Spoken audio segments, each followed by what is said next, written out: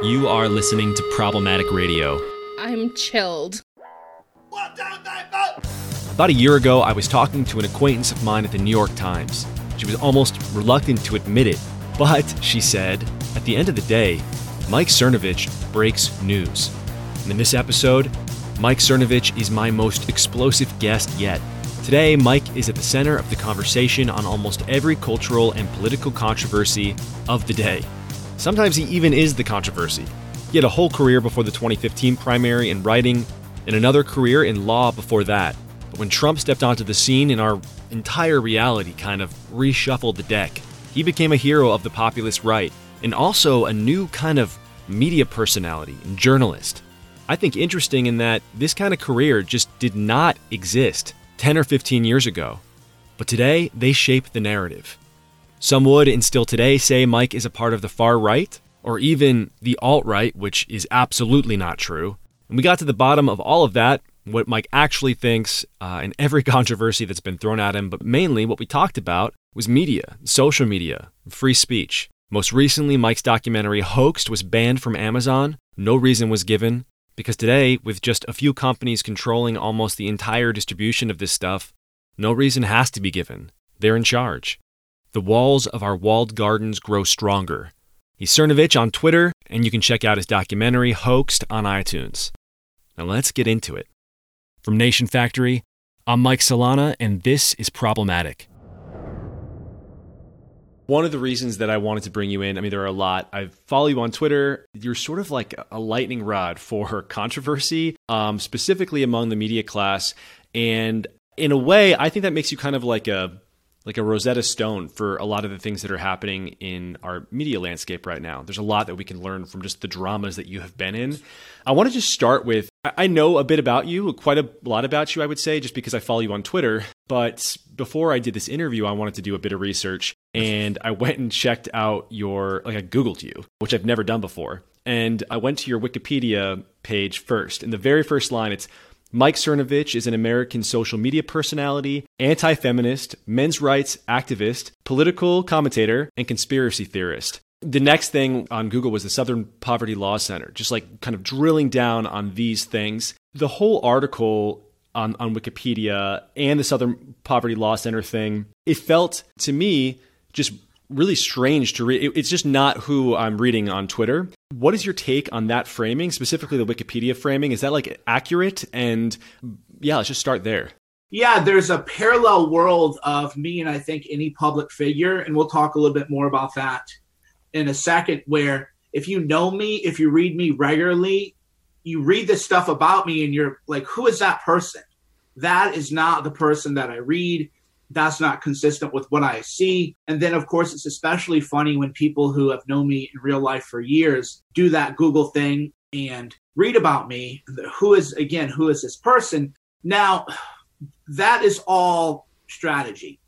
Wikipedia, due to Google's algorithm, is preferentially treated. It gets the number one search result for your name, and that is the narrative. So you could do my Wikipedia line by line, and just from the outset, social media personality, sure, that's true. I just made a film, one of the top independent selling films of the year, objectively true, right? So I'm not even like, I make films and then I have some art house, thing, some film project. Like, no, I've made two, and the latest one, Hoax, has done quite well, objectively speaking. Wrote a book, Guerrilla Mindset, 1,400 reviews on Amazon. So objectively, I'm an author. I've sold more than 99.999% of authors ever will. But that gets left out because that creates complications for the people who control those Wikipedia pages. So instead, they try to cast me in whatever dubious light that they can, and they throw in that loaded terminology, which is often just inaccurate. So, for example, they said that I'm a frequent host of Alex Jones.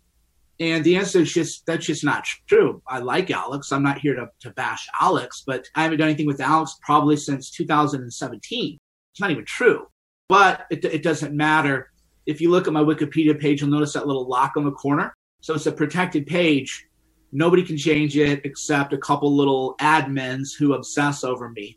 And then as you go through that Wikipedia article, you notice there's like 5 paragraphs. I got into an internet beef with this lefty guy. Sam Cedar was his name. It's just some dumb internet beef. 5 paragraphs.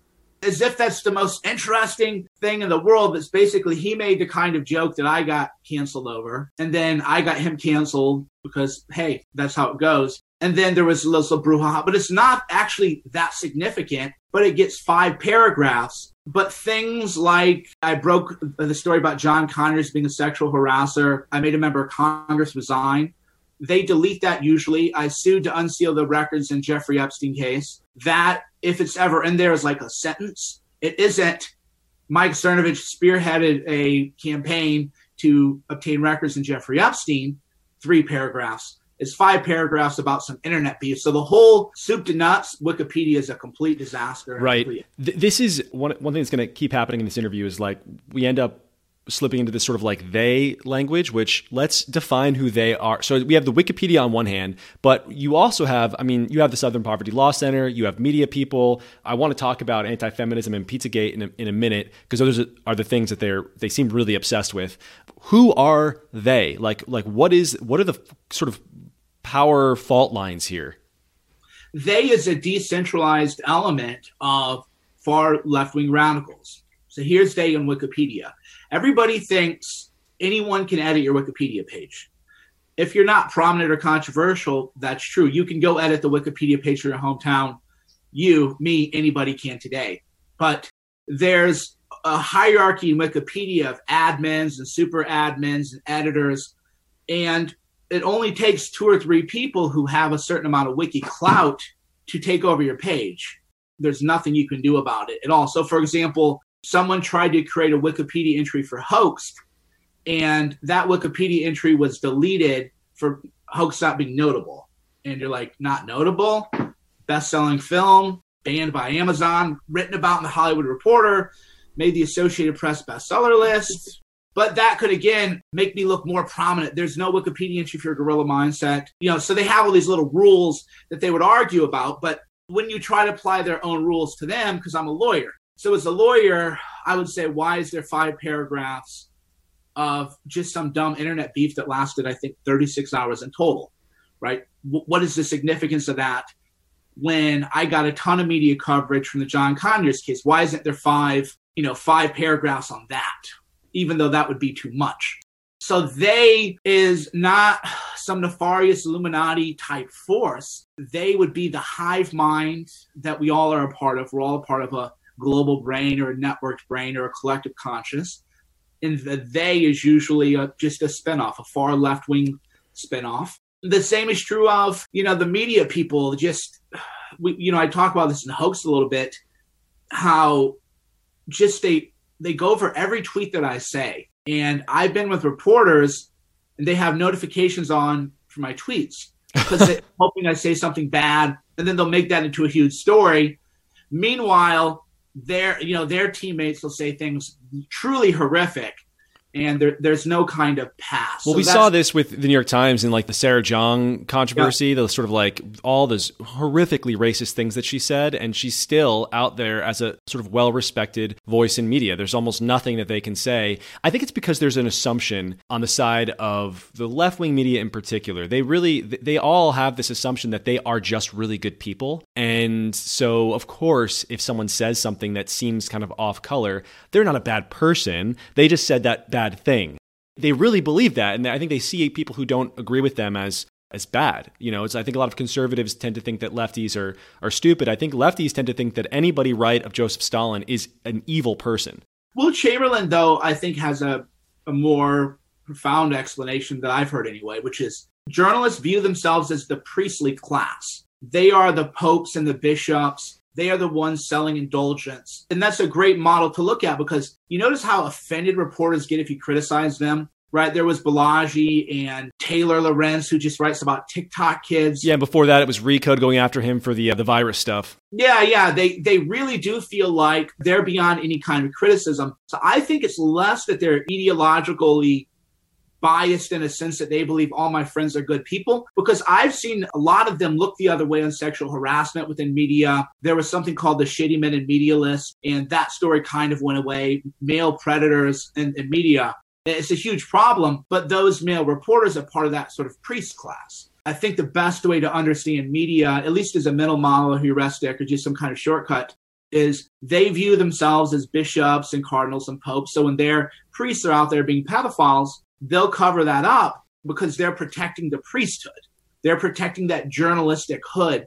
And that's why they don't cancel each other, right? You almost never see reporters criticize each other. So, I mean, I get into trouble a lot just from the tech side of things. I started becoming a lot more vocal about media stuff a couple of years ago. It was scary at first, but I just kept doing it. And because of that, I started getting followed by sort of not only just media people who at first wanted to attack me and now are more reluctant to do so, but also sort of quietly, like emails sent to me from other CEOs and people in tech. But then also journalists will hit me up and be like, hey, that person who you're criticizing is a total idiot. I agree with you, but they could never say it publicly, which in some ways I relate to. It's like none of us want to go after the people on, quote, our side. It is this like tribal impulse. You know that those people at the end of the day are going to come to bat for you. They're going to defend you if someone attacks you for some crazy shit. So you don't really want to burn those bridges.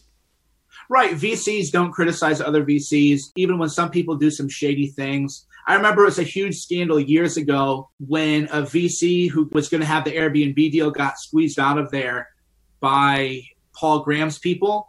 And he wrote about it. And then I tried to find the piece later on and it just kind of like vanished. So even stuff like that, with every class, you don't see people criticizing each other, except now with the woke stuff. So you'll have a VC saying that person it's like every subculture has a set of rules. So say, for example, you're like DHH, right? You'll criticize other people for maybe not being woke, even though he parties in Qatar and races cars in Qatar. And we can talk about human trafficking and slavery in Qatar, but like nobody wants to annoy him because then they know that he'll be obsessed and go after them. So they're kind of afraid of him. But when it comes to like deal flow or term sheets, you'll never see that, because that goes to like the religion of venture capital. You'll never see DHH say, I saw a term sheet that Sequoia tried to pull, and this is a outrage, and here's a term sheet. You're so right about this. I've never even really thought about it this way. Your first thing when you're like, VCs don't criticize each other, I'm thinking, I see it all the time and we do it ourselves. But when it comes to the actual like substance of what we do, you're right. There isn't much at all. And that's part of like being in a guild. Lawyers rarely criticize other lawyers for being lawyers. VCs rarely criticize other VCs for being VCs, even though some of them are just unethical and shady. And we've all heard stories about what people do and try to get away with. So reporters don't criticize other reporters, but then they take it a notch up. So if I tweeted out, here's a term sheet that was bad, VCs wouldn't be, how dare you harass these VCs? They wouldn't say anything. Right. They wouldn't say, I agree with him, he's right, I confirm it. But this idea that I've done some kind of sacrilegious act and I need to be destroyed, people would be like, well, that's kind of true. But quietly, we'd all be sharing it to our Slack. We'd be like, yeah, like, fuck that guy. Exactly. Again, we're all part of a guild.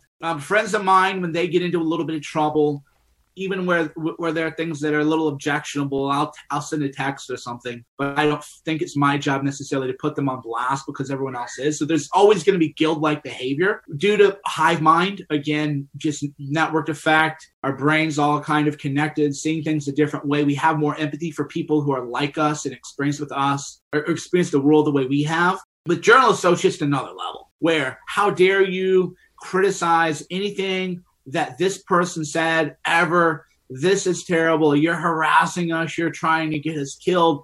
No one else does that other than reporters. I do think the harassment thing specifically is pretty concerning. When you work for the New York Times, you are, in my opinion, one of the most powerful people in the world. I was made fun of so Kevin Roose made fun of me once for saying something like that. This morning, I saw that because of a tweet of Kevin Roose's, Facebook just removed a video on hydroxychloroquine that now, a billion people can't see. How is that not power? Like, clearly you're powerful. So we need to be able to criticize you publicly. Oh, sure. I learned that early on. They're unethical and disingenuous in how they cast harassment. They'll say, oh my God, I'm getting death threats. Show the death threats, dude. Everybody on the internet gets death threats. Yeah, I've gotten death threats. Yeah. And also, I think it's weird. This is a weird thing about our age right now as well, where to get a death threat, I mean, some people treat it like it's almost a status thing. Look how important I am that these people are harassing me. That's like a bizarre... With reporters, though, when you look at the death threats, it'll be things like, I hope you fall off a cliff or something. It's not even a death threat. It isn't, you live at 12345 Street and I can't wait. I watched you go to the grocery store yesterday. I get shit like that. Real stuff. How do you manage that just psychologically? I'm not the right person to try anything on, I guess, is the way I look at it. I think they need to be probably a little bit more afraid of me than me of them. And they see that too. But so that's, I've had people write like serial killer looking letters, just real creepy shit. I don't post those, and I don't post them online. Why not? Because then you let them know that they found out where you are. Right. So if you say, oh my God, I got this threat at my apartment, now they're like, oh, I know where he lives now. I did get that address right. So the real death threat shouldn't even post about. So whenever I see these reporters, oh my God, I'm getting death threats. You're getting nasty emails. You're getting nasty tweets. I get hundreds of nasty tweets a day. Get over it. Yeah, the idea that they don't have this power, it's to me beyond anything worth discussing. It isn't interesting. It's an utterly banal point. It would be like saying, is a billionaire powerful? No, so I mean, maybe he's not. For you, so now you specifically, your career online, it's sort of everything kind of begins, and correct me if I'm wrong, but it seems like it sort of begins with guerrilla mindset, and then there's a pretty significant switch during the Trump stuff. So you go from what feels like a sort of self-help writer for men in particular to definitely like a right-wing, I would say a provocateur or something, but also like you're a, quote, for lack of a better phrase, thought leader in that space on the populist right in the Trump years. Now, the things that seemed to, and you can just, is that roughly correct before I kind of move on? Yeah, I had an earlier career too as a lawyer. Yeah, and then I started writing. I had the 4-hour work week, which isn't a 4-hour work week, but the idea that you can live abroad, I think, is probably traceable to Tim Ferriss, even though I never read his book, just in the zeitgeist of the age. Yeah, so I started off a lawyer, then I started writing, and then I started to make a little bit of money. And by a little bit, I mean a few $100s a month. But then I said, okay, I have a few hundred a month. I can scale this up. I can scale this up to a few thousand at least. And then I leaned all in from law to, because I was actually a published legal scholar, and I have a whole backstory there too. But then I would definitely leaned all into a lot of bro stuff, gym stuff. I used to do fashion stuff for men when I cared about such things. Then guerrilla mindset. And then there's definitely an arc, that leads me into politics and media. Right. So it does seem with both of those camps, the kind of like speaking to mostly probably young men and then on the Trump stuff, I think there are like two stories that are told about you, and they're kind of like weapons against those different points in your career. And there might be some validity to them. I kind of want to get into it. The first would be on the self-help stuff. I think that's where a lot of the accusations of anti-feminism come in, and misogyny and things like this. What is your take on all of that, the criticisms that is leveled against you? Because it seems like, I mean, you have a massive body of work. I didn't see that many super objectionable quotes. I saw some tweets that could be read in a couple different ways. Like, what is the truth there? What do you really think? Yeah, the truth is that it's a disingenuous attack. The way I usually respond to it is, according to my media critics, everyone has sex once a week, missionary position only, after a few Miller Lights, right? And it's an inauthentic attack. They've twisted articles I wrote on, very kinky stuff that I know from firsthand a lot of people find quite interesting, women especially. The stuff that they nail me on or try to, the readership of that was actually 60% women, 40% men, whereas everything else I write is 80 or 90% men, 10% women. So a lot of women would actually share my sort of how-to guides to, kinky sexual behavior to their boyfriends. They would read it. I would see it reposted on Tumblr, which was interesting in its own way. And then they try to like twist that into, oh, you're advocating raping people. It's like, no, if you're talking about, a certain, and I wouldn't even say the words because then that'll get But it's edited. just like literally what we're talking about. It sounds like is kinky sex. That's what, and consensual kinky sex. Yeah, people like to do things. I learned because I had been in a marriage, and then I started dating, and I was like trying new things, and I was like, okay, the world has changed a bit from when I was in college and whatnot. And then I would just write about that kind of stuff, and then they try to twist it into something that it's not. So for me, that's just it's disingenuous, but that's where they get it from, which is like if I say something like, at least heterosexual women like dominant men, right? Well, that's anti-feminist. No, it isn't. It's literally not. You can go on Jezebel. You can go on Slate. You can read articles from these same feminist writers.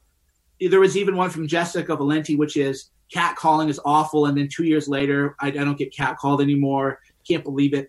So I would just say, no, not every woman, obviously, right? But for the vast majority of people, if you're a guy with some force of will, some assertiveness, a woman is going to respond to that much more than, oh, hey, honey, where do you want to go to eat tonight? Oh, I don't know. Where do you want to eat?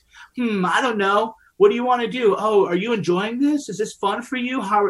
It just doesn't like that. So that becomes anti-feminist, even though you can go to the same literature that the feminists have written and show they're all complaining that their guys are just chuds and don't take any kind of action. But then that gets spun out. Yeah, my read of all that stuff for you, like when you're speaking to men in that way, and it seems like something you used to do kind of a while ago more than now, it always just seemed like you were just telling men to be men, to like stand up and be stronger and, in control of their lives and confident, and that would attract women. It was almost like a prescription for being attractive. You were like, here's how to improve your dating life. That's for sure. What got me in the weeds was writing about kink. So in hindsight, I never would have, I don't want to say that because then you let them control you knowing that they'll lie.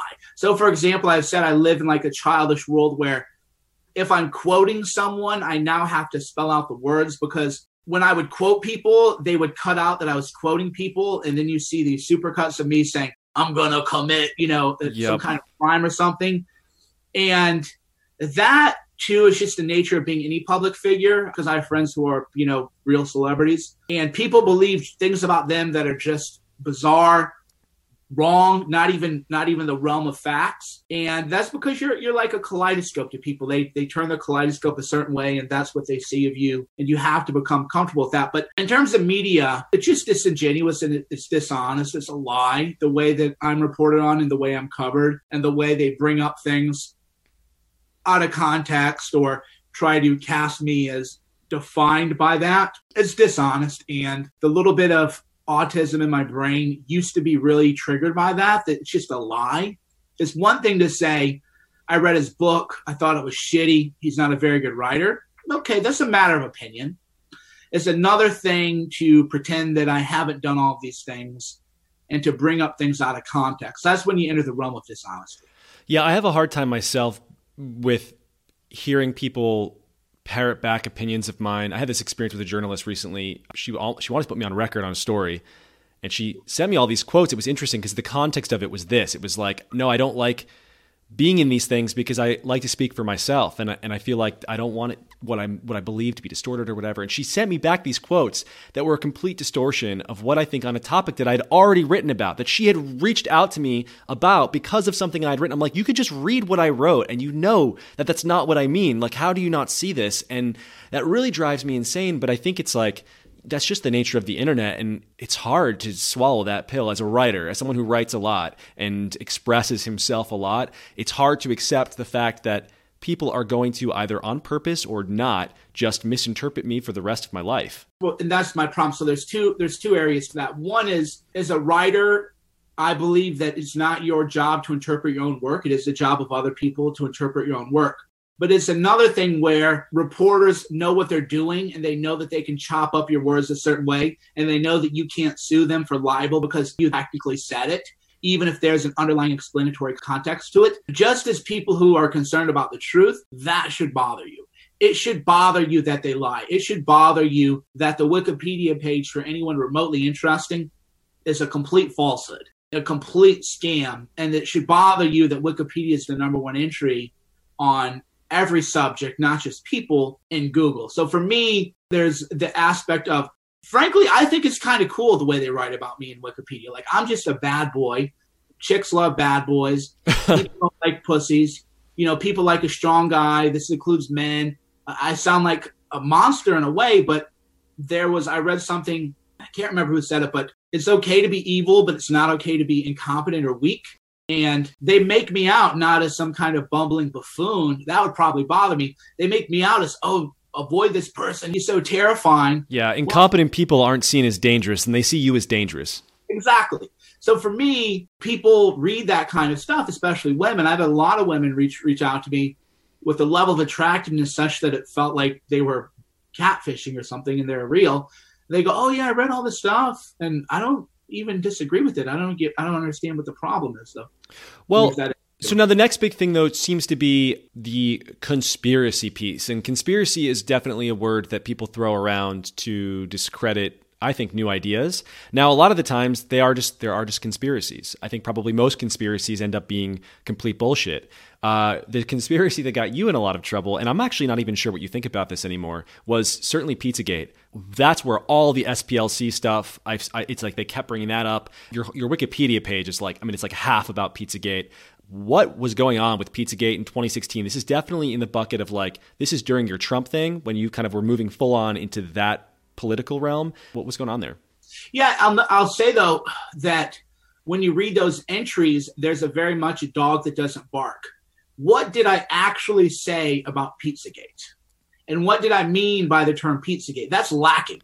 So what they'll say is Mike Cernovich spread or propagated Pizzagate, and Pizzagate means that there was a pedophile auction happening in the basement of a pizza restaurant. But you have to look at that jump. Because that is a conspiracy. Like, what is the Pizzagate conspiracy was that there was a pizza shop in Washington, D.C. that was the center of a child sex ring, and that there were in the leaked Podesta emails, Podesta, working for Hillary Clinton. So those emails leak, and these sort of Reddit people found all of these instances of what they thought were secret code words about this pizza shop that meant pedophilia. And so began the conspiracy theory that the Clintons were involved with all these powerful people in D.C. in this child sex trafficking ring. Right, and I never said that.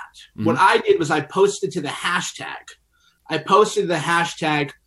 That there is worldwide pedophile networks. I even mentioned Jeffrey Epstein by name. I mentioned Jimmy Savile. I mentioned a number of people who were prominent people that got a pass.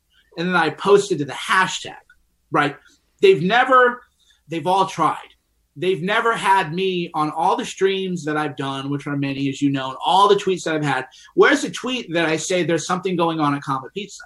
Why isn't that tweet actually posted? No. They say he mentioned Pizzagate. Therefore, he must have meant all of these other things. But Pizzagate started off due to the Podesta emails. There were just a lot of weird emails in there. There are a lot of emails that nobody will ask about to this day. No reporter asked about to this day. Nobody will talk about the pizza-related map, which I think is drugs. When I read it, I thought it was drugs.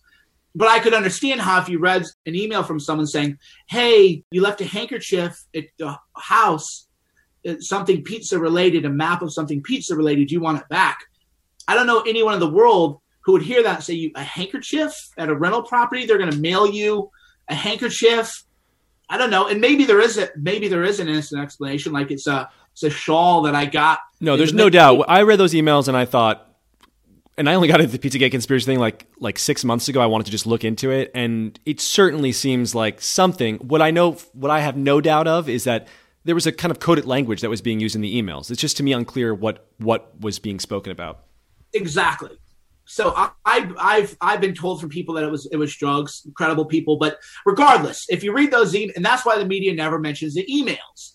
They just go right into Comet Pizza. There was a shooting, and it's like, okay, but I never said anything about Comet Pizza.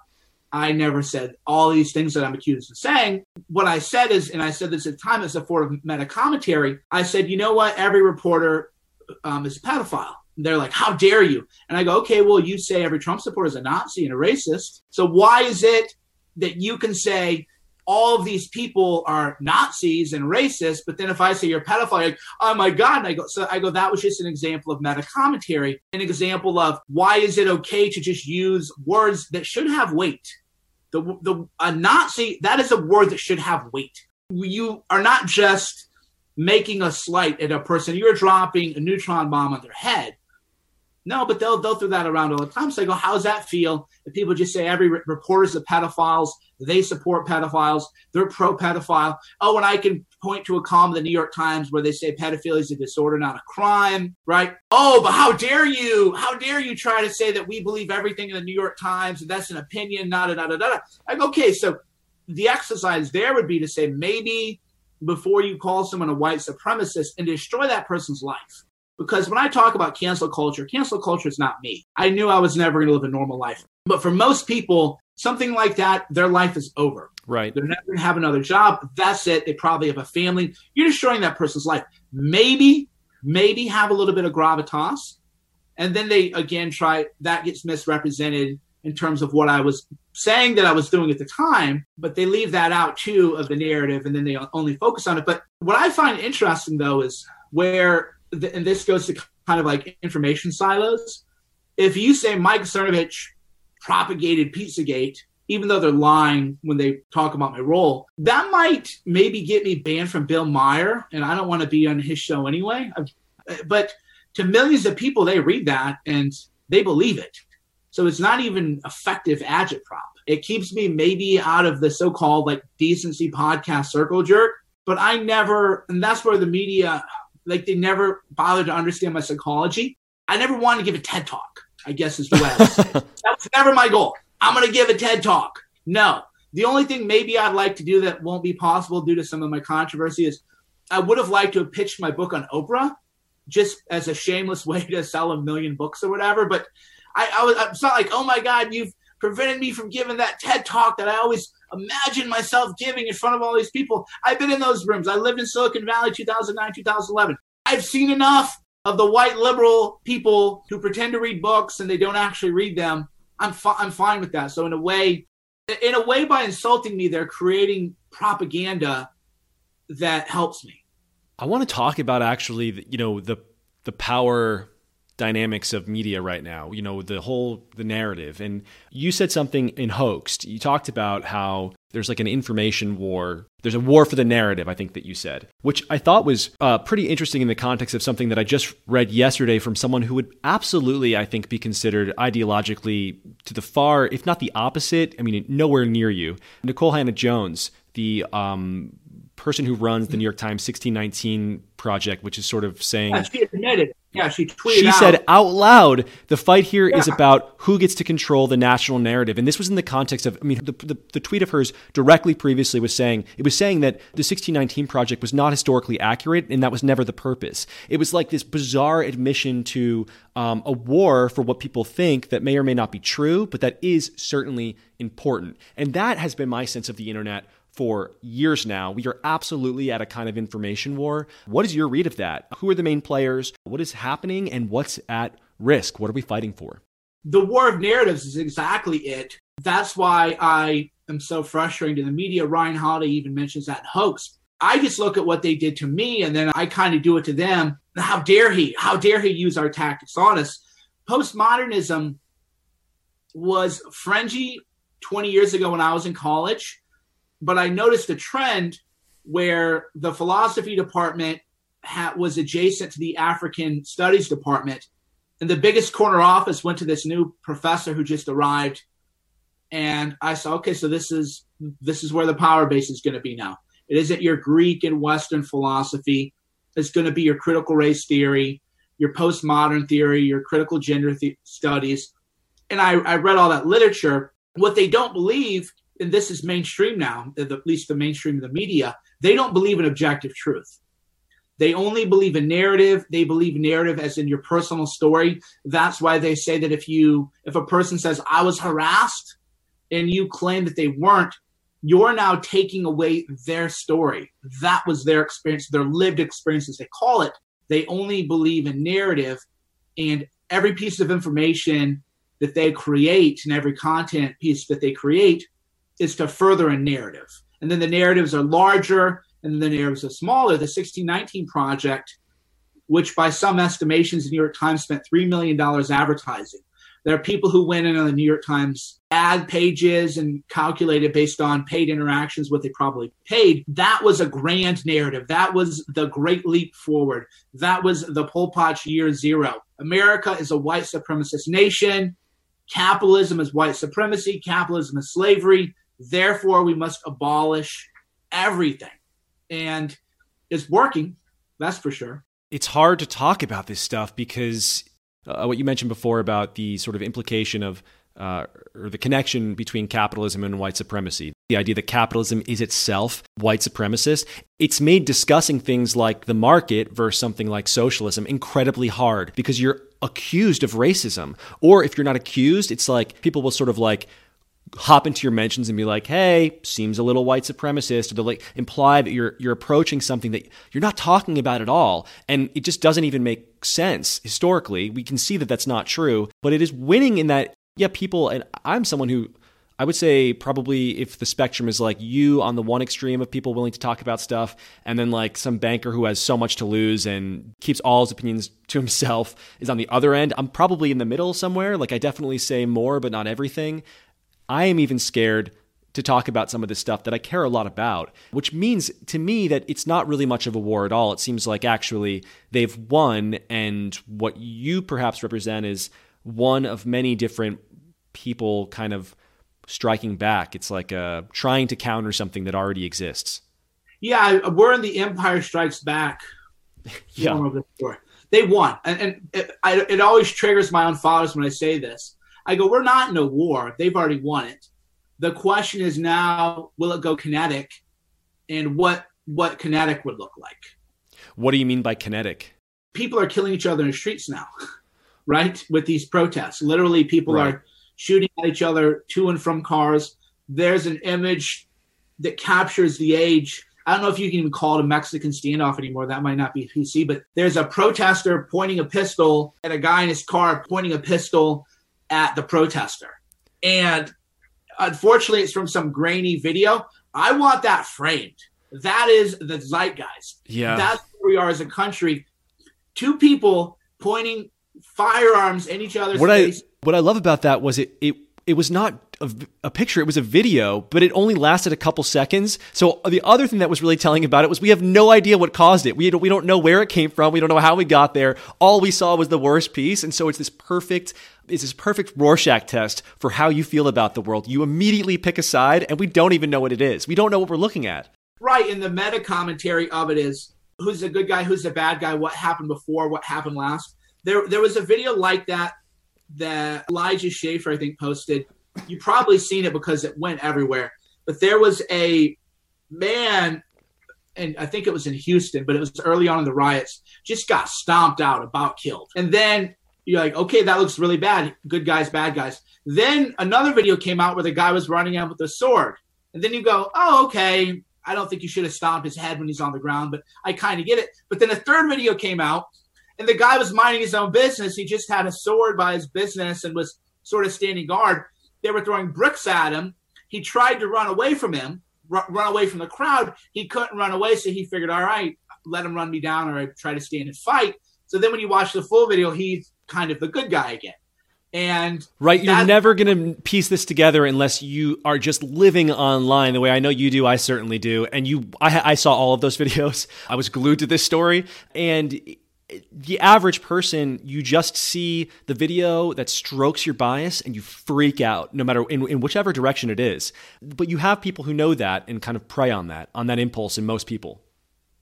Yeah, they prey on it. And a lot of reporters too, they aren't particularly curious or intelligent. It's not what you think they are. I remember when I grew up in a Midwestern town, and reading The Atlantic or something was culture. Right? You really feel like this is before social media, so there's just a byline. I would read articles, for example, in National Review and think, wow, Rich Lowry's like a badass, you know? And then you go online and you're like, he's a fucking dork. These people are fucking dorks. They're not even that intelligent. They don't have wide interests, at least by their Twitter. Do these people listen to music? Do they do anything other than circle jerk each other with their same stupid, shitty little articles? And that, I think, takes the allure away from them, which I think is why people like me do pretty well, because I'm pretty well-rounded, at least in what I share and what I show. And it's perhaps it's easy to say that you're threatening because of the conspiracy stuff, but as you just kind of meticulously went through, it's more complicated than that, which anybody on their side could easily they can see that, they know that. So the question is, what is really frustrating about you? Is it that you're a Trump guy? I don't know. There are lots of Trump supporters. Or is it the fact that you have a massive presence online and that you can make stories go viral just by talking about them, that you're breaking stories yourself? You have all of these stories. I was talking to a reporter at the New York Times, who I will not name here because the New York Times is a pretty hostile work environment right now, and she's legitimately afraid for her job for, talking about the wrong thing or whatnot. But she mentioned you, and she's completely ideologically, to the opposite of you. But she was like, he breaks stories. Like, actually, he gets information that we don't get. He's like a source of legitimate news. That represents a new kind of media person that could not exist even 10 years ago. Is maybe that what's threatening to these people? It's funny you mention that, because I remember in 2017, a friend of mine in the White House gave me a story that I was going to tweet about, and then I forgot to tweet about it. And then I was flying, and I went to the airport at one of those kiosks or whatever, and it was front page news, Maggie Haberman, what I didn't even think was important enough to write about. It just felt like a palace gossip, human interest story. That's when I realized, because they themselves don't have wealth, they trade in the currency of social status. All of us, to varying degrees, we're on a spectrum, but ultimately, if you want to know a person, do they care about money or status? And VC people traditionally cared about money, or if it was status within the hierarchy of money. But you didn't really see a lot of VCs saying, we need to start an opera house here in Mountain View, right? It was a different kind of currency. And then people who go into media tend to trade in social status. Do I know the powerful people in Washington? Do I know the great plays? Do I know the hot new movie now, like the New Yorker's talk of the town kind of thing? So when some fucking hick like me just forgets to tweet about shit that I don't even think is that important, but to them, that's a byline on the front page, top of the fold, New York Times. That was an epiphanous moment, actually. I was just going to tweet about it, and then I fell asleep before I did. But to them, this shows that you know what happened. The story was about Kirsten Nelson, how once they got abandoned out, she was moving her stuff into his office right away, and they were bringing her in, and it was a change in the garden kind of thing. And a friend of mine had texted me a picture. I don't want to say of what, but anyway, the kind of things that they would kill to have, I would just sort of take for granted. And I think that does bother them too, in terms of I'm less dangerous and more coveted. Separate from the media, one interesting thing that happens from where I'm sitting is just kind of like I try and wear my biases on my sleeve. I'm pro-business, definitely a capitalist, pro-freedom, and I work in the tech industry. I'm pro-tech. I think tech is mostly good. However, I critique it a lot these days, specifically the social media companies. I'm really, really concerned about the vice grip that they have increasingly on speech that's disseminated throughout the public square, which is now almost entirely digital. And so we've talked a lot about the media, who often think of themselves as checks on tech, but in fact are pushing to work with it increasingly. I want to talk about now the tech side of things. You had your documentary Hoax removed from Amazon. I just checked this morning and it's, not there. I can't watch it. First of all, I mean, is this censorship? You get the pushback is always like, I mean, it's technically censorship, but is it wrong? It's obviously, they literally censored you, but should they be allowed to do this? What's wrong with it? If Amazon were one of 10 people with 10 companies with 10% of the market share, who cares? But we run into the problem of monopolies, which is why I became less of a capitalist and more of a populist, because the questions that I did wrestle with on a pretty serious intellectual basis, I've read the books that most people pretend to have read. I actually read them. Questions like what you raise are the complicated questions, which is, hey, Amazon, they have a private company. You wouldn't ask the bodega down the street to sell your book and get offended if the bodega sold your thing. And you're like, well, yeah, but this isn't a bodega. This is a monopoly or oligopoly at the very least. Between Amazon and iTunes, that's 80% now, I think, of streaming videos. That's why it becomes a problem. And that's why if you are a capitalist, you do need to come up with some elegant solutions, because people like AOC and Warren and the New Left, which is far more radical than I'm presented to be, wants to destroy all companies. Whereas I don't want to destroy all companies. But if you have monopoly power, that comes with a heightened responsibility. It comes with a heightened obligation. You can't overtly discriminate against people based on their political point of view when you have a monopoly. Everyone else, fine. It reminds me of, to a certain extent, Rockefeller controlling the oil and working with the railroads, another monopoly, to sort of like coordinate prices and things like this. on the one hand, he's getting people their oil, but on the other, it's like that's a lot of power for one person to have, and there's no alternative. And that seems like a problem in the making, and then it's obviously a problem when you can't speak on a platform. Amazon, is one company, Facebook, Twitter, iTunes. These are all sort of speech platforms in a sense. Amazon's a lot of things. What happens when a couple of people who all live a few miles from each other, who all went to the same schools, their same color, the same class, are able to determine, what is allowed to be said for 1 billion plus people? This is my core problem that I'm having right now as a capitalist, actually. It is like, I don't know where to draw the line here. I don't know. If you swallow a piece of the government, those all companies too, this might have been before your time. They colluded to keep down wages of people in a pretty famous class action, antitrust class action. Google and Apple had. This was, I think, about 15 years ago when that settlement came out. I think you're a younger guy, but they do engage in antitrust-like behavior, and they do collude. That's why I love when someone will get banned, and then YouTube will ban them the next day. They go, "We don't coordinate, we don't collude." Well, that's news to me because I can pull up court documents showing that you collude on wages and that you colluded to keep software engineers' wages below $150,000. I mean, we could just find the court documents. So you do, in fact, collude. What happened to Alex Jones was the moment when I was really like, okay, I have to care about this. It was not that he was banned from anywhere. It was that he was banned by everybody at the same time. That to me was chilling. You have 3 companies who all worked together to erase somebody from the internet. That's a lot of power. That's 90% of reach. That's 90% of audience, which is why, again, the issue that I've developed into in terms of populism is we are dealing with the robber barons of, that's funny, you read about the Rockefellers. The real story is not the launder stuff now with the Rockefeller Foundation. And you find out, we are going to have a trillionaire. It's going to be Jeff Bezos. But meanwhile, you can't run your own small business. You can't sell your items at your shop. But a monopoly can, and Walmart can, and large corporations can. And that's where this populist rage, and it's becoming rage, is coming from. And then the left, they are, at least the socialist type, most of them came from privileged backgrounds. I can tell the hoity-toity things that people do. There's little status symbols that are invisible unless you know the social class. But I know the kind of the wine that they drink and the effects they put on. They try to act like they're working class, but working class people don't drink Pabst, they drink Miller Lite, right? Because I grew up on junkyards, and Pabst is actually bad. Even working class people hardly drink Pabst.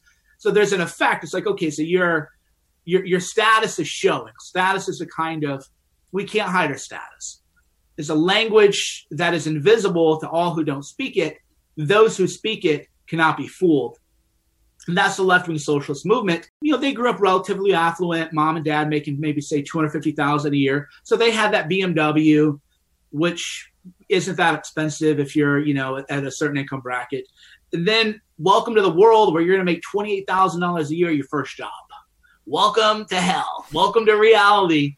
No more BMW unless they're paying for it. So they are the more resentful, lazier, loser class of people versus the populists who they want to work, but they're not being allowed to work, or they're being squeezed out by people like Bezos. And all that is doing is creating a groundswell of anger for the rich, which bothers me because I'm in, like you said, you're in between me where I'll say most anything and the traditional VC who doesn't want to say too much. Well, I'm in between the bootlickers who are like, poor person never gave me a job, or I'm going to bootlick every rich person versus eat the rich. There's a lot of space in between those two positions. Yeah, I get called a bootlicker a lot online. It doesn't bother me. That's just not, I've never, it just seems like a funny insult. The thing that bothers me is the guillotine gifts. And it bothers me because I don't think they're kidding. And I look at that and I think, wow, we are actually in a really scary place right now. I've been following the Antifa stuff that's happening in the Pacific Northwest for a couple of years now. You were just talking about a certain kind of leftist in media who comes from, tremendous privilege and almost has to be able to have a job like that. Most of these people went to really good schools. Most of them came from money. I get all of that. But I'm watching Antifa and I don't think that those are the same people, frankly. They're definitely lefties. They're definitely populist sort of lefties. They strike me as almost, I think they look fairly like middle or working class. And I think that I just tweeted the other day, first of all, we have to acknowledge that they exist. And I do think we have to address whatever that problem is. This is a pretty large movement, I would say, at this point. Yeah, the violence from the left and the guillotine chips, that's not putting on airs. You can observe that in the streets on any given day, and that is growing. And they are, how do you say this? They are not people who grew up the way I grew up. And I can tell these things. They always try to say, we're working class people, we're this, we're that. I'm like, dude, I grew up in a junkyard. You're not going to trick me. I know what growing up poor is. My parents were on welfare. Like, you're not going to fool me. Like AOC, I grew up poor. No, you didn't grow up poor. Yeah, You're a very pretty girl. You went to Boston University. I didn't even know where Boston University was, right? I went to community college. Go fuck yourself, right? But they try to put on those working class airs, which, by the way, is traditional. Marx himself had been quite privileged, and Engels sort of took care of Marx as his patron, and they grew up in rich families, and Marx got a woman pregnant and then abandoned her, and that tends to be their motif. The issue, though, is they are growing as a political force. They hate tech more than the right-wing populists do, and that's why I'm watching people on the chessboard making all the wrong moves. So, for example, Kevin Roose tweets out that this video is popular.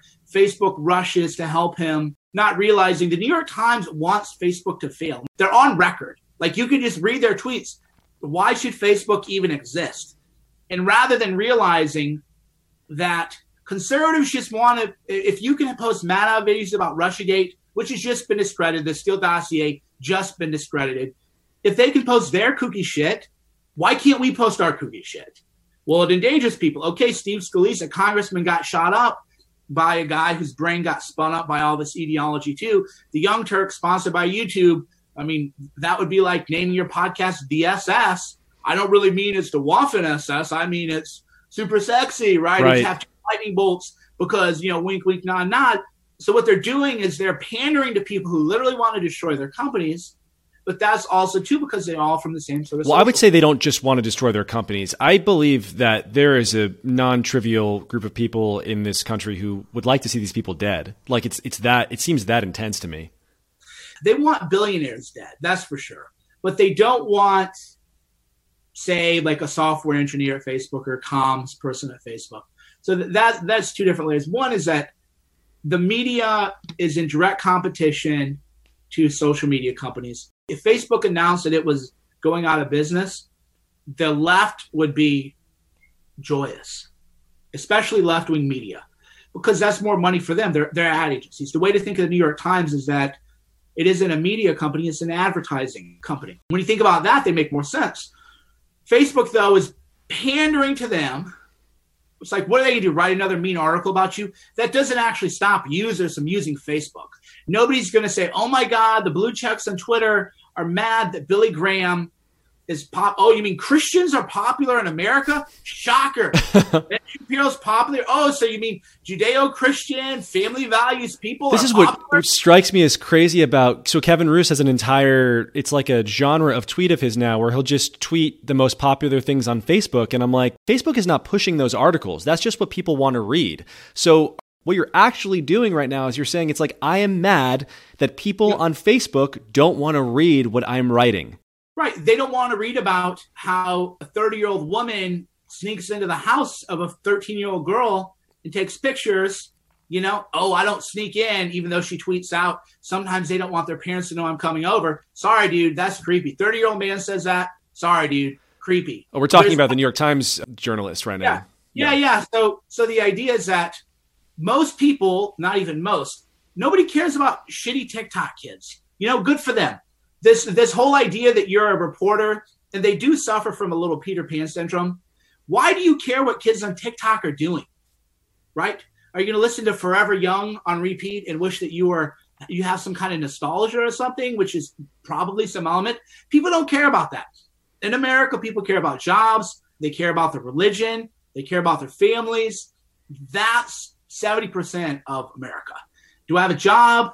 How's the wages? My religious beliefs in America is predominantly Christian, but there's a Judeo-Christian alliance, and that's why people like Shapiro are so popular, and Prager, and then just the state of the world not having kind of riots. That's what people want to read. People want to read Billy Graham Jr.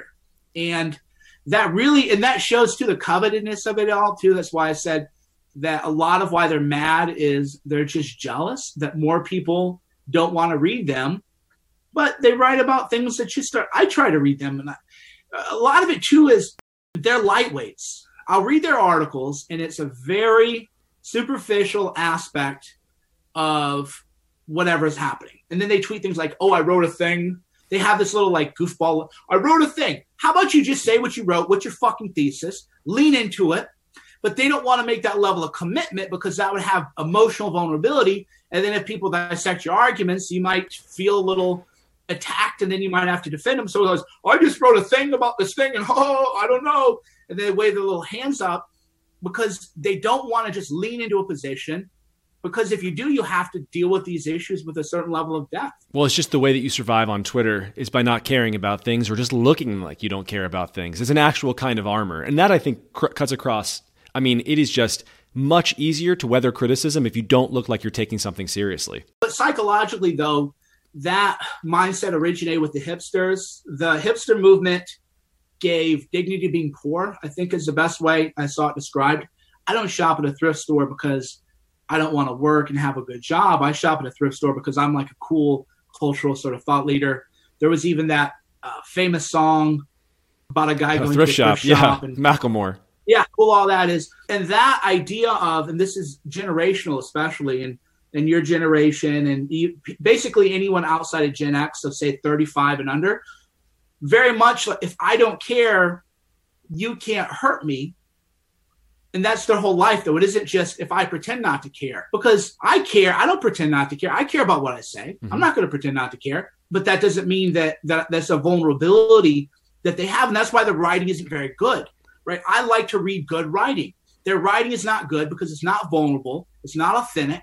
It isn't talking about their fears. I would read the article from Kevin Roose, which is, I wake up every day terrified that I'm not going to have a job because Facebook has all this power. I have a wife. I have a number of kids. I'm just trying to live a normal life. And I would read the fuck out of that. Me too, honestly. Really, I would. I think that that's valid. As a writer, I care about writing, good writing, and just people who tell stories. Historians, like the Hannah Jones thing bothered me on historical grounds. I do care about the way that people tell our history, and I want quality reporting as well. The New York Times itself has broken really important stories to me on China, on COVID-19. They were not terrible in the early days. Tech media was atrocious, but the actual New York Times reporting was pretty good. All of their work on UFOs, really, really, really good. I agree with you. I would read it. Last question for you. What I really want to know, close this down, is just, I want to know what you actually believe in. What motivates you? What is your primary motivation right now? Primary motivation right now is that I'm a little bit caught up in the game, so to speak.